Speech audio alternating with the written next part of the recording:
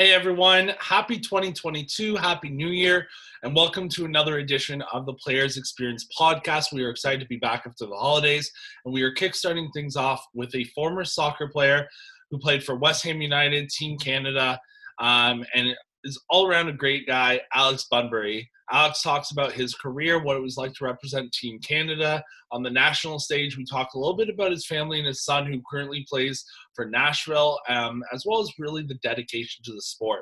Before we bring Alex onto the show, we want to give a shout out to our production team, Bickmar Productions and J Solty Photography, for the work that they do with the images and videos each and every week, as well as our merch sponsor, 19 Marketing, for the t-shirts and the hats that are always available for sale. As well, guys, we have discount codes with the Jaywalk, Great North Apparel, and Hush Blankets. So make sure you treat yourself, use the discount code, and get yourself something nice for the new year. As well, if you haven't done it yet, it's a new year. It's time to start. Hit the subscribe button and hit the bell, and make sure you follow us on YouTube and Instagram and everything for all the updates on new and exciting episodes each and every week. And we hope to see you there each week, checking out new episodes. Let us know what you think in the comments, and we really appreciate it. Now, without further ado, let's get Alex onto the show and talk about his soccer career and how he went from hockey to soccer professional.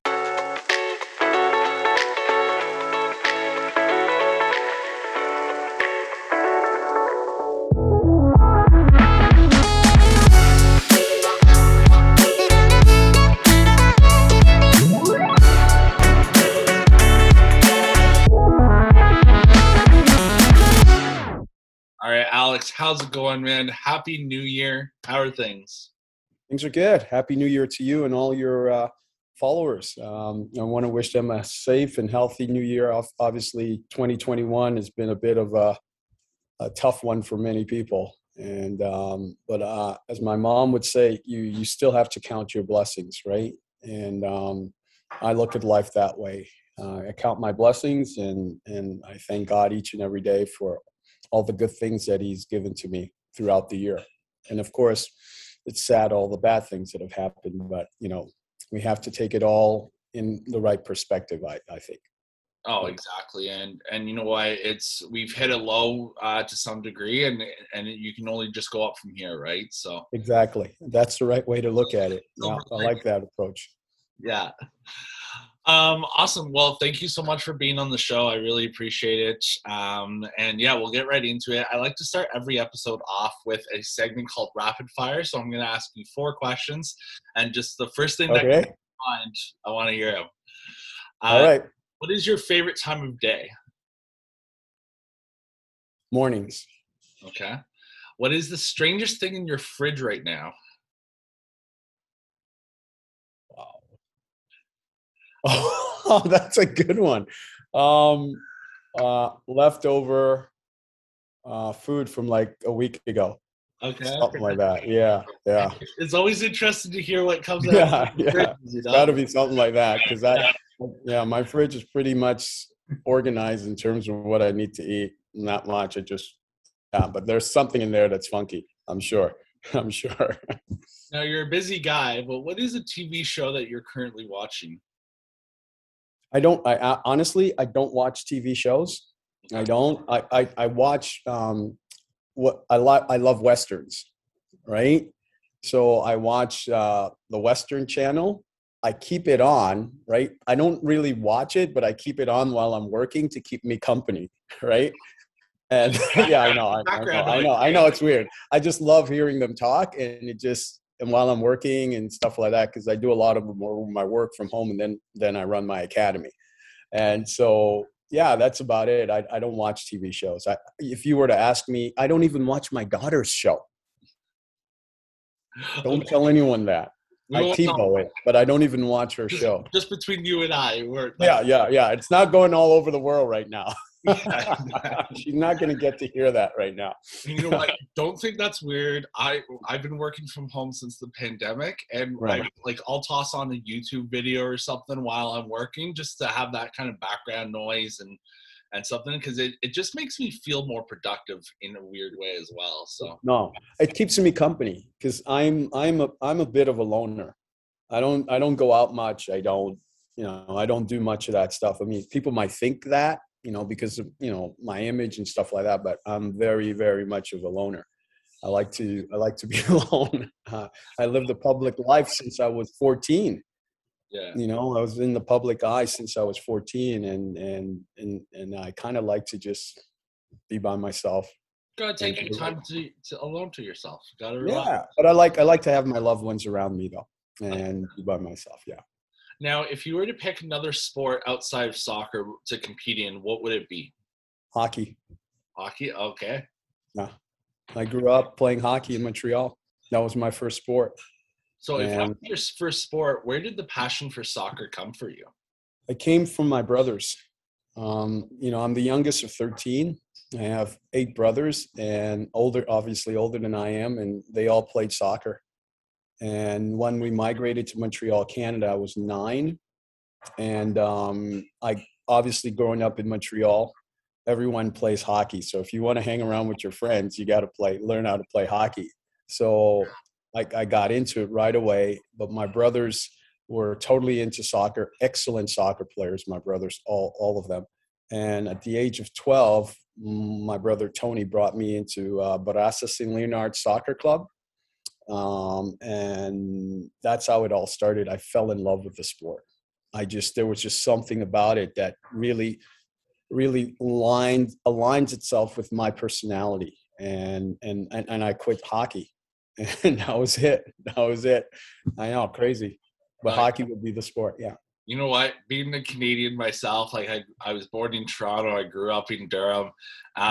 I love hockey. I played ball hockey. I cannot skate worth crap. If you've ever seen the movie Goon with Sean William Scott, I am like him going up to the first day of practice. Yeah. Not using the figure skates. I got hockey skates, but it takes me like 5 minutes to do a lap.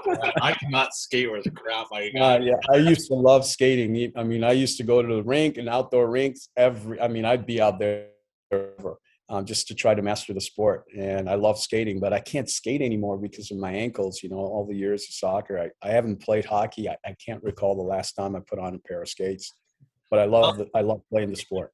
2022, that's the new goal. There you go. Maybe I'll give it a shot. Yeah, I'll give it a shot. Well, talking about your soccer career, you started with the Hamilton Steelers in 1997, heading to 5 different clubs, including West Ham United, until 2000.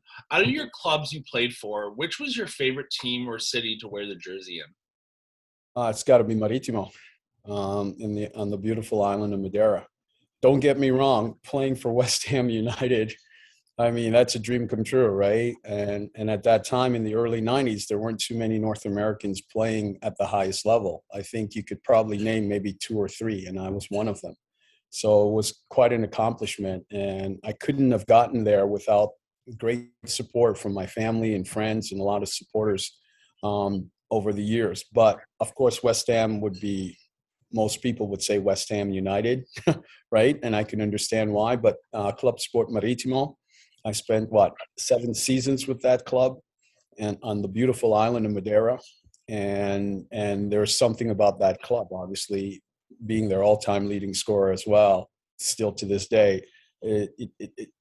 I can't get them out of my system. There's too much love for that club, but I'm appreciative of all the clubs that I was fortunate and blessed enough to represent. Hamilton Steelers, of course, they were the club that launched my career.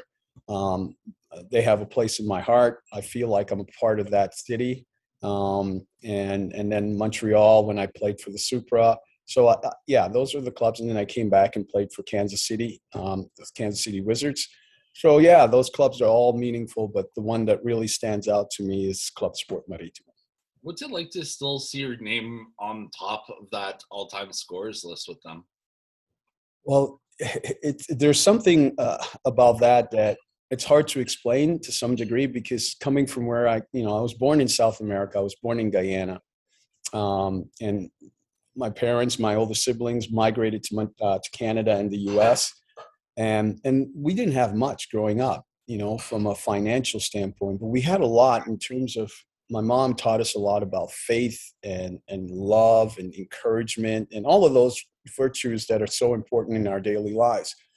And to think about this kid from Plaisance, Guyana, who didn't have much financially, and at one point in his life, he was able to play at the highest level, and he's in that short list of players that are all-time leading scorer for a first division club in Europe, still to this day.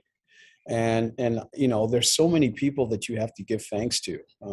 Of course, my country of birth, and then of course my adopted country, Canada. I was afforded the opportunity to train and play in state-of-the-art facilities, having some of the best coaches. In Canada, I learned to play the game in Montreal by the Italians. They taught me how to play the game. And so I'm so grateful and humble. And to be able to say that as a Guyanese Canadian, it's something that I'm truly proud of. And I have so many people to thank for that as well. Now, throughout your career, you appeared in 269 games. That's a heck of a lot of games, which is very impressive and incredible. That's how many? Wow, I didn't even know that. Wow. Hey, I played that many games? I do my research. Yeah. Man. I played that many games? Oh. Yeah, wow. Throughout your entire career, 200. That is a lot of games. Oh, man, I didn't even know that. Wow. So here's the challenging question we're going to ask you. Throughout all of those games, is there one match that sticks out to you as the most exciting or difficult to compete in? Yeah, well, I would have to say the match when Canada played against Mexico at Varsity Stadium. Yep. And we lost that game 2-1. And I recall I scored the first goal. We were up 1-0. That game was significant because if we'd won that game, we would have made it to the World Cup. And just the atmosphere and the totality of the magnitude of the game, I should say, that we all felt as players and as supporters and Canadians. I think that in itself was the game, and it was a difficult game playing against Mexico. We thought we could have won that game. We should have won that game, and that's the game that stands out for me. And from a club perspective, when we played when Maritimo played against Juventus in Europa, that was I mean, how does it get any better than playing against Roberto Baggio, Gianluca Vialli? Oh my gosh. The list of the names on that team alone, they're all all-time greats. And to be part of that and to play in those games and to be named man of the match, that stands out for me as well. So those two games and those are the two games that stand out for me. That's really cool. And yeah, game player, man of the match, that's something incredible too. Like you said, when you're up under the same field as some of the greats and then you get the man of the match, you're like, hey guys, I am here. Yeah. Oh yeah, I have arrived. That's kind of the idea there. Yeah. And to exchange jersey with Roberto Baggio after the game that was quite an honor because he was a heck of a player, man. A heck of a player. That's really cool. Now, talking about representing your country and Canada in the 90s, you got to represent Canada on the national state team that you touched on a little bit. How was that experience for you getting to wear the maple leaf on the big stage? There's nothing like it. The greatest honor that anyone could have, representing your country. And I owe so much to Canada. I don't live in Canada. I live in the U.S. now. I've been living here for 20 years. My ex-wife is from Minnesota, and I wanted to be with my kids and making sure that I was around my children. And so I've stayed here in the state of Minnesota, which is a beautiful state as well. But there's nothing more than putting on that jersey, walking on the field, lining up with your teammates who are like your brothers, and hearing the national anthem. It gives me goosebumps to this day. Hearing the national anthem, knowing that you're representing an entire nation and people who love the sport, or even people that don't love the sport, are watching you. And so for me, there's no better feeling that one can have. And I still get goosebumps thinking about it, how blessed I am and I was to be able to represent the country that gave me so much. That's great. And you know what? I can't say I know the Canada feeling quite yet, but I'm an athlete with Special Olympics. I've been competing in baseball and basketball since 2006. And our last games before the pandemic, we were at the national games out in Antigonish, Nova Scotia. So we got to represent Ontario, and we ended up winning the national championship. So just kind of the same lines of hearing, oh, Canada, knowing that you represent, like I got to represent Ontario. I was like, that's kind of cool because I never like competed in high school sports or like college sports really. So it's always neat and humbling to like hear, like to be on that stage and hear the national anthems and things like that as well. Oh yeah, nothing beats it. I don't care what anyone says. Nothing beats that moment. You can't really explain it. It's just incredible. It never gets old. Every time you hear the anthem and you put on that jersey, it's uplifting. Something spiritual about it. Oh, for sure. Yeah. Now, after your career, you began managing in 2000 until 2015 with Bangor FC, followed by Minnesota Thunder and the Minnesota Twin Stars. How was that transition for you from being the player to then being on the sidelines and being the coach of these teams? First of all, I never wanted to be a coach, right? But my son, my oldest son, Teal, when I came back to North America and we went and I played for Kansas City Wizards and we won the 2000 MLS championship, and we discovered that I had no cartilage in my ankles. It was bone on bone. So that whole season I couldn't even play. It was horrible. But I ended up being a part of the 2000 championship team, which is also a great honor to be part of that team, even though I didn't get an opportunity to play the way I would normally play. When I retired, my son, I think Teal must have been like 9 or 10, and I really wanted to work with him. So I started working with him individually, right? Because he obviously he's watched his dad playing and he's following in my footsteps. So I started renting out a facility in Prior Lake where we lived, and it was in the wintertime, and I started just working one-on-one with my son. Then some people would come and say, hey, what are you doing? And I'd say, Teal needed to train with. And it started like that. So all of a sudden I had 20 kids working with them. And then the president of the soccer association in Prior Lake approached me, came knocking the door and asked me if I wanted to do some stuff with the club. And I said, no, not really. But eventually I decided to do it because I wanted to be a part of my son's development. And it grew from there, and I moved on. And what really attracts me to that is trying to impart the things that I've learned in the game to younger players and teach them it's not about winning games, right? I think a lot of people get teams wrong, and it's not about team. I know people go, what are you talking about, Alex, when I say it's not about team? It ends up being about team, but it starts with you, the individual, right? So it's an individual that really goes out and gets the job done. And then all of these individuals come together and they form this force that's a team.